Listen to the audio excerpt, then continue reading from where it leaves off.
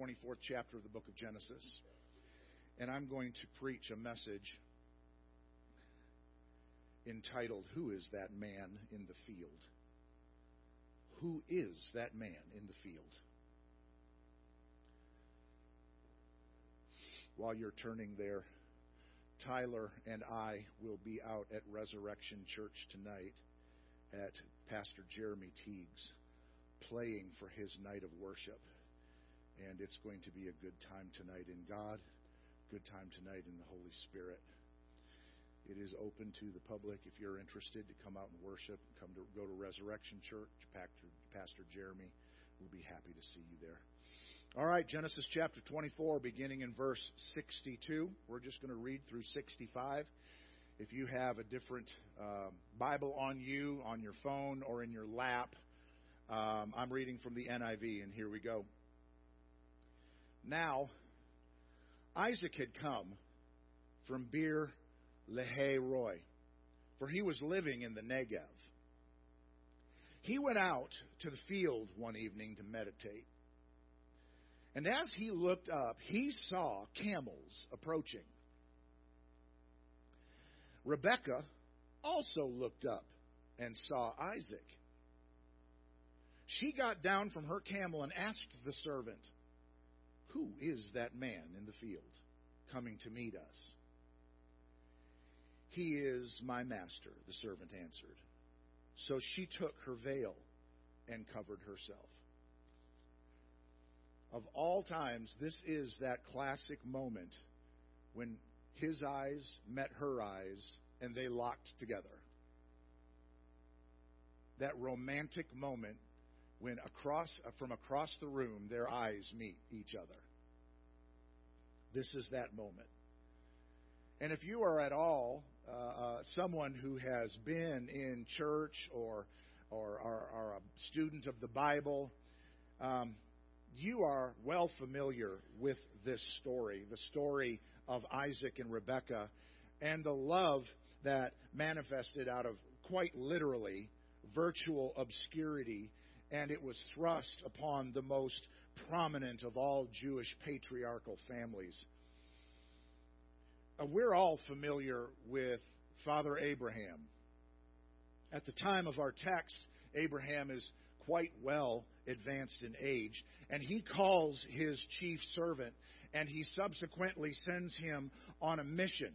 That mission is to secure a wife for his son, not out of just any old place, but out of his own country and from his own relatives and kin. That's the requirement.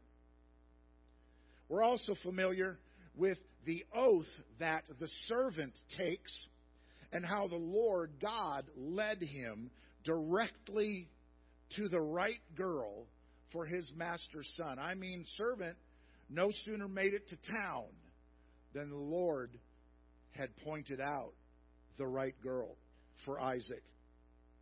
We all know the story of Rebekah, with the face of an angel and the heart of a servant.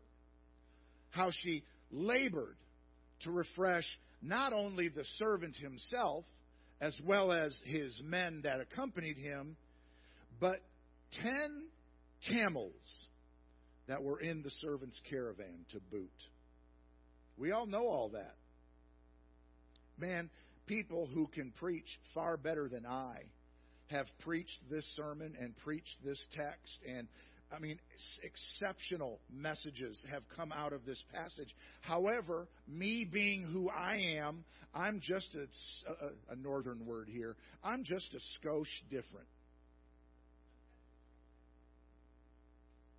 I'm just a little bit different than most of the word picture painting orders that have worked this message before. You see, the thing that I find that's interesting, well, there's a multitude of things that I find interesting, but one of them is that the journey back from Nahor. Now, Nahor is the hometown where Rebekah and her family lived. It's in an area way up north of what now is Israel. It wasn't Israel at this time. It wasn't that. It was called Canaan at that time. And she came from this area of the world that literally its Hebrew meaning of its name means Aram of the two rivers. Now that sounds like Native American talk, but it's not. That's Hebrew. And it literally means, for those of you who know geography, it means northwest Mesopotamia. Now you're going, and? I know. Where she comes from is between the Euphrates and the Tigris rivers. And where that is actually a place that everyone here likely has heard of, called the Fertile Crescent. If you don't know where the Fertile Crescent is, and you don't know where Aram or Nahor is, and you don't know where Mesopotamia is, well, the only reason it's really important for this morning is because we're talking about a young woman who took a trip. And distance is involved here. Now, if you can think of a world map right now, and if I had been prepared and smart enough to do this, I'd have put a map up on the screen. But think about where Israel is. Okay? Think about that on a map. Think about how the Mediterranean Sea moves in, and right there on the extreme eastern shoreline of the Mediterranean Sea is Israel. Then it's called Canaan, but now it's Israel. The southern edge of the Mediterranean, that's all North Africa. Okay? And so if you go into North Africa and take a right, you go across the base of the Saudi Arabian Peninsula, and boom, you're in Israel. Right there. Okay? That's where this girl comes from. But she's way up at the northern tip of the Fertile Crescent, which goes from the Persian Gulf all the way across down through Israel and into northeastern Egypt. Great big arcing area. You can see it on Google. She comes from way up there. And what's interesting about that is her betrothed, her soon-to-be husband, Isaac, he comes from way down here, south of Canaan, south of Israel, on the very end of the very base of the Saudi Peninsula, called the Negev. It's still called that today.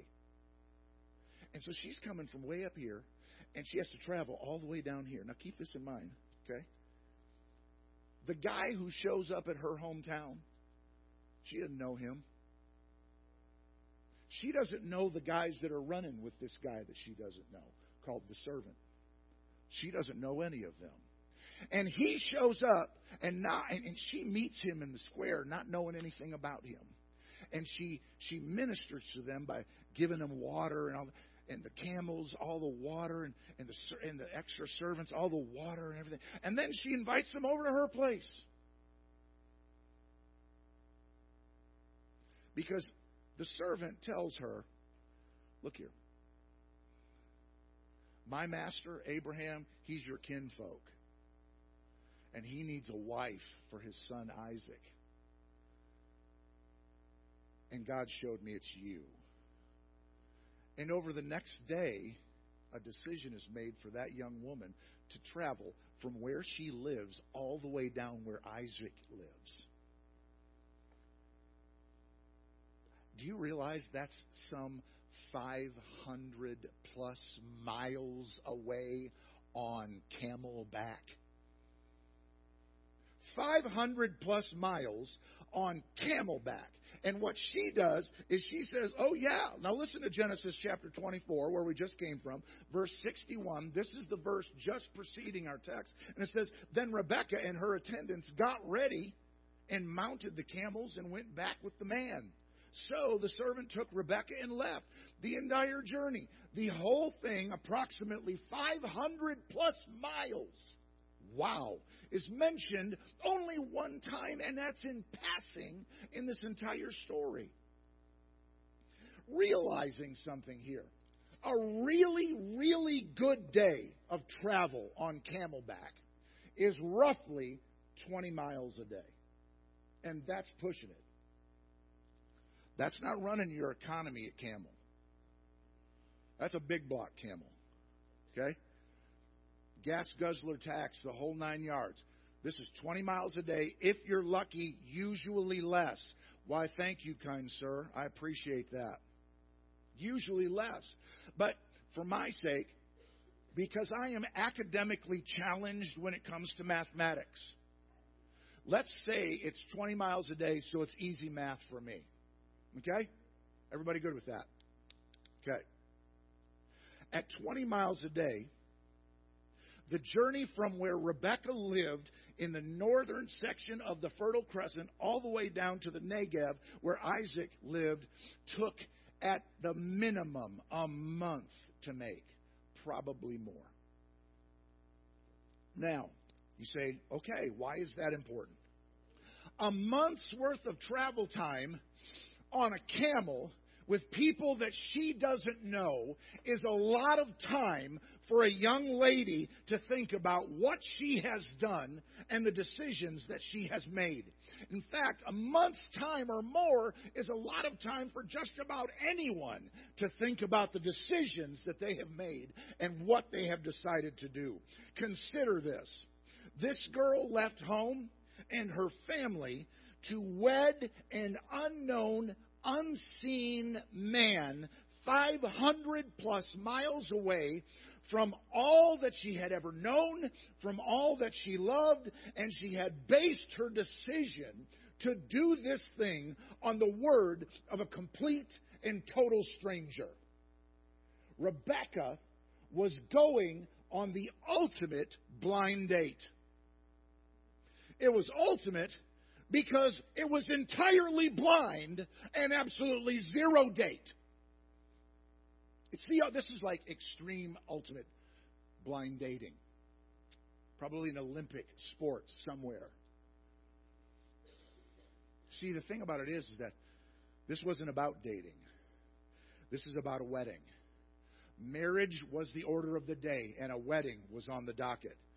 And when you think about all this, what I'm trying to get across, what about Rebekah's family? Her daddy, Bethuel, up there in northern Mesopotamia. What about it? I'm sure that they would love, as all of us would have, loved to have known about how their girl was doing. 500 plus miles and a month or more travel. I'm pretty sure mom and dad would like to have known how their girl's doing. After all, there were no cell phones. You can't just go, and it's going to come on if I do this, but hey, Siri. There. See, told you. Call Rebekah. You can't do that. You can't just call Rebekah. There is no cell phones. There are no cell towers. You can't get on social media and check her status. There is no social media. There is no Facebook. There's no Twitter. There's no Instagram. Elon Musk has not done a massive takeover. It has not occurred. There wasn't a way to send an email. Why? Really? Anyway, wow, this place is dead. Wow. You can't send an email. In fact, there wasn't a way to send any kind of mail at all. Why? There wasn't any mail. It hadn't been invented yet. Do you know? There wasn't a Pony Express. There wasn't a carrier pigeon. There wasn't anything. There was no telegraph. There was nothing. Do you want to know how you got news about your baby girl's health and well-being once she's gone? 2 ways. 1, you travel 500 plus miles into the Negev for a visit. Or you send a messenger to get news about her, and then you waited for that messenger to return. Round trip, about 2 months, give or take. 2 months to learn about how your girl is doing. About the only things that you and I today, in this day and age, want to wait months for at all is the changing of the seasons and the birthing of a child. Other than that, don't tell me months. In fact, the reality is in this day and age, we can't understand this kind of stuff. Why? Because we get upset if our streaming service is too slow. And if it's not literally melting the insulating covers off of our Cat 5 or fiber optic cables, we lose our victory. There is no one on planet Earth more annoyed than a person trying to stream the movie they want to watch, and it won't show up fast enough. First world issues. And yet here we have a family who sent their girl off 500 miles with, although they're family, they're strangers. How many of you who have some family know that there are some in there that are pretty strange? None of these guests have strange family. That's okay. Blessings to you. The rest of us, we have some people that are like, okay. Yeah, you stay right there. It's the way it is. 500 miles worth of travel. Let's get back to Rebecca. Ladies, let me ask you a question. This is specifically for you. How would you feel about a blind date that would forever and always set the course for the rest of your life? I know women that won't so much as touch the handlebar of a shopping cart without disinfecting and sanitizing it first. And then when they're done shopping, they have to do the same thing to their hands if they don't find a restroom, and literally going into surgery scrub themselves after they get out of the grocery department. Much less move in with a husband that they have never met and they have never seen. Yet Rebekah's response to the proposal of the servant, and at the sight of her yet unmet husband, was anything but hesitant. She wanted to get going. Notice that while meditating in a field one evening, that Isaac looked up to see Rebekah at the same time that she looked up and she saw him. Verse 64 tells us that before she even asked the servant who the man in the field was, before she even formed that question, she was off her camel. Do you understand the significance of that? For 500 miles and maybe a month or more, she has been hearing about this man. And they enter a field that is now at the home range of Abraham and his subsequent son Isaac. And she looks across that field, and there's a man. And she sees him, and she bails off her camel, and then asks, "Who is that?"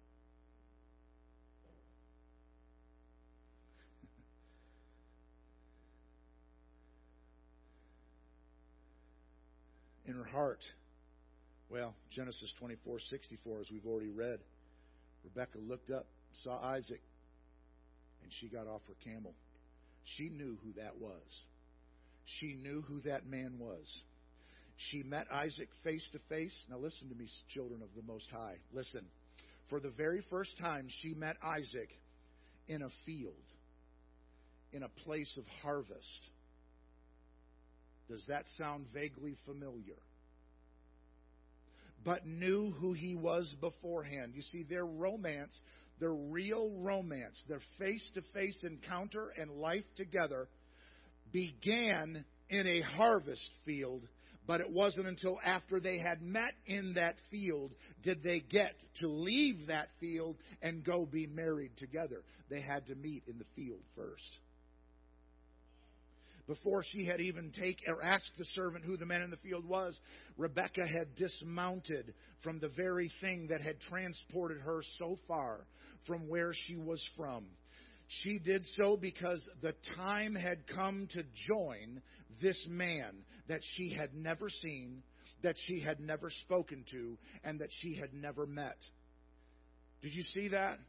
This camel had been brought to her by the servant. This transportation, this thing that carried her from where she was to where he is. It was supplied to her by the servant of Abraham. And I imagine that when she slid off of that camel, that in her heart of hearts, she was thinking to herself, "Camel, I thank you. But here's the thing. I won't be needing you anymore. I won't be needing you any longer because my journey is over and my Isaac is before me." How is that even possible? How is it that a beautiful young woman would agree to go in excess of 500 miles away from home with a man she'd never seen before, to a place that she had never been before, to marry a man she had never met before? How is that even possible? Well, Rebekah was no ordinary girl. She saw something in the servant that she trusted. Everything that she knew about Isaac, everything she felt about Isaac, everything that she loved, that love that was growing inside of her, it was because of the servant. And it was all due to him. Everything she knew, everything she felt, and everything that was growing in her was because of the servant. John chapter 20 says this: "Blessed are those who have not yet seen and have yet believed." I know we interact with the Lord Jesus a lot, but in reality, we're interacting with the Holy Spirit, and we haven't met our husband yet. We haven't met our Isaac yet, but the servant is telling us all about him.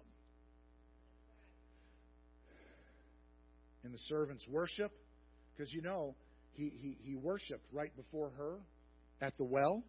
He worshiped at her house in front of the family. In his worship and adoration of God the Father, Rebekah recognized authenticity. This man was real. The servant took the initiative of addressing Rebekah concerning why he was even there and what his mission was. John chapter 6 and verse 44 says, "No one can come to me unless the Father who has sent me draws them." As far as Isaac was concerned, Abraham's servant had done such a masterful job of telling Rebekah everything there was to know about Isaac that it was as if she could see him. It was like she just saw him. And so when she arrived in the field and actually did see him, she already knew who that was. She could hear his voice. She could tell what color eyes his were. She even knew his preferences. Rebekah knew Isaac's likes and his dislikes. He knew what kind of food he ate. She knew what kind of music he listened to. The whole 9 yards. By the time the caravan had reached the Negev where Isaac lived, it was as if she had already known him. Lighting off her camel, she didn't fear rejection at all. She knew that she would be accepted. She knew that she would be embraced. She knew that she would be loved forever by this man she had never met, all because of the job done by the servant. You see, not only did the servant tell Rebekah about Isaac's likes and his preferences, he also, get a load of this, he also told her of his tastes in women. See, Isaac has a type. Isaac has a type. Number one, now listen very carefully. She had to be from his father's house. She had to be from his father's house. She had to be beautiful in both form and feature. Remember what the Bible says? No spots, no wrinkles. Right? She had to be both beautiful in both form and feature. But her physical beauty had to be complemented by something else. It had to be complemented by beauty that came from her heart. Her beautiful face and figure had to be balanced by beautiful character.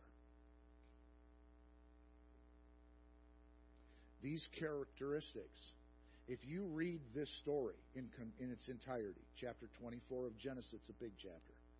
If you read this, you'll find out Abraham had specific requirements for the wife of his son, and one of the requirements was this: don't get a bride for my son from Canaan. You see, the features that Isaac prefers, they don't come from Canaan. They don't come from Canaan. Canaan, remember, Canaan in the future is going to be Israel, right? Right now, Canaan is riddled with pagans and heathens of the worst kind possible. You don't bring a wife to my son from here. In other words, Canaan, it's like the world. And Isaac's type comes from the house of his father. Realizing that this entire story, although it actually happened in history, there was a real Abraham, there was a real Isaac, there's a real Rebekah, and the lineages that they both came from prior to them, all were historically real. Remember that, but at the same time, these people and these events are what's known as typical. In other words, they represent a type. Something that actually symbolizes and represents something else at the same time. Abraham is a type of God the Father. Isaac is a type of Jesus. The servant is a type of the Holy Spirit. And Rebekah is a type of God's people.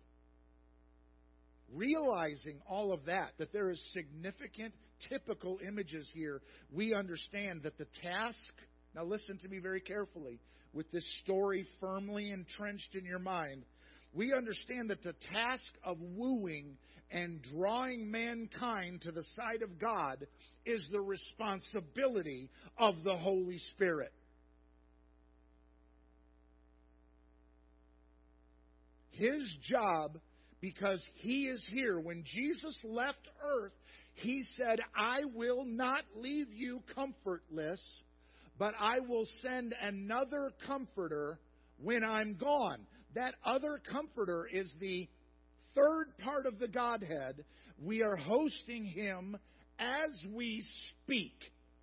He is the Holy Spirit of God, divine in character and in nature. He is God, the Holy Spirit. And it is His job, since Christ has ascended and gone, it is His job to draw the lost to Calvary's cross.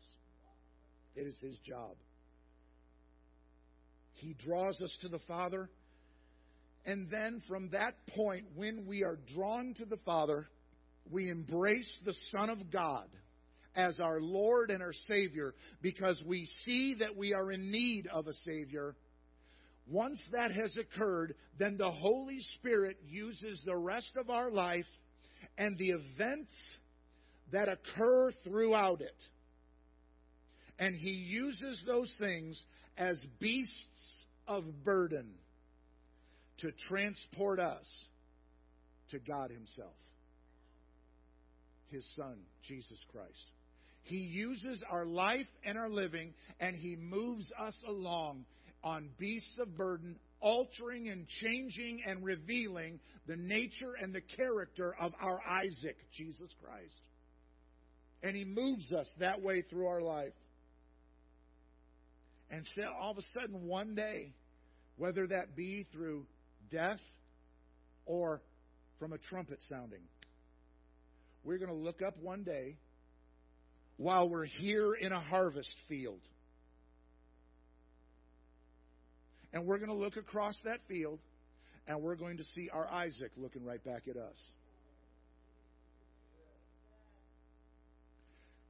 And we will have left our camel. And we won't need identification because we know who that is. The funny thing about an unknown God is that when He finally shows up in person or speaks in person, even the most ignorant of divinity says, Lord, we recognize who He is. And the Bible tells us clearly that my sheep know my voice. That's what it says. And so at some point in time, this romance that we're in right now, with a man that we haven't even met, but we're falling deeper and deeper in love with him because of the job being done by the Holy Spirit, one day we're going to know who He is on sight. Why? Because the Holy Spirit has done such an excellent job of showing us who He is in this harvest field.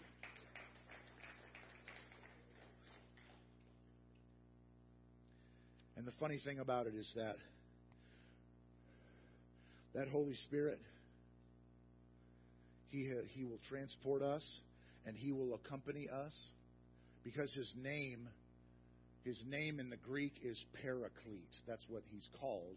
And it's called, that translated into our terminology, is the one who walks alongside. That's who He is. Remember, I will never leave you nor forsake you, because He will always be here. That's what He will do. And as we go through this, when we finally get to embrace our Isaac, and our Isaac embraces us, we will have traveled for all these days, and we will end up so very, very, very far away from where we started. When I contemplate this story, and I'm getting ready to close, when I contemplate this story, I'm amazed at how well the job of the Holy Spirit was done in the job of safely transporting Rebekah through that long and that arduous journey from where she was to where He is. You know, where we are to where He is. See, being a Christian doesn't mean that you don't have trouble. Being a Christian doesn't mean there isn't crisis. I mean, what would 500 miles and over a month on a camel through the desert be like? I'm thinking, yeah, that's kind of a crisis.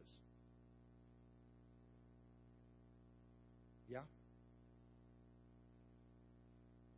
But He safely transports us through all of the events that happen on our trip from where we're from to where He is, and He does it safely, and He does it completely. The conversations that must have occurred on that camel train undoubtedly lasted for hours. I can just hear Rebekah asking the servant things like, what's he like? What is Isaac like? What is he like? What does the family do? What is it that they do? Can you tell me all about that? Where is this place that we're going? I have never been there, and I don't understand, and I don't know what's so special. Those conversations, with all of the subtleties and the nuances, must have gone on for hours upon hours every single day. All with this air of excitement about them. I can imagine the times that the servant and Rebekah weren't even discussing all things Isaac. That Rebekah was telling her maids everything that she had learned, faithfully communicating what the servant had already said to her, and then every detail, every nuance about him, all the imagery conveyed by the servant, she tells the girls at night in the tents. The girl talk that must have transpired every single night for that month or more must have been turbocharged. They must have been totally excited. And I can imagine this. I can imagine that throughout that long journey from Rebekah's home to Isaac's, that in an effort to somehow deepen Rebekah's understanding of her soon-to-be husband, that from time to time, I can just see this, I can just see it. The servant, while they're just traveling along, or they hit an oasis somewhere and they stop, make a rest stop, grab some chicken or burgers. The servant would reach over and reach in a saddlebag, and he would take some treasure out of the saddlebag, some gift, and he'd present it to her and said, "This is from the house of Abraham." Rebekah, in turn, would show all of the women that came with her what wonderful things were in store for her when she arrived at her yet unmet husband's home. You see, that is exactly what the Holy Spirit does for us. On this journey, as sometimes difficult and as challenging as it can be, there are times when, while we're on this journey, He will reach into the saddlebag and He will extract some gift or some treasure, and He will bestow it upon us. We didn't know it was coming, but it looks just like something that He would do. And here is the moral of the story. This kind of love occurs. It happened in real time, in a real place. And it's happening right now. It is happening right now in the life and the times of the Church of Jesus Christ. And the Church of Jesus, I'm not talking about churches. I'm not talking about edifices. I'm talking about people who have responded to the call of the servant of God, the Holy Spirit, and who have responded in affirmation and said, "Yeah, I will go with you. I will go. I see Him." And then through this entire journey, with all that goes along with it, all of the ups, all of the downs, all of life being life, all of human nature being human, all of the stuff,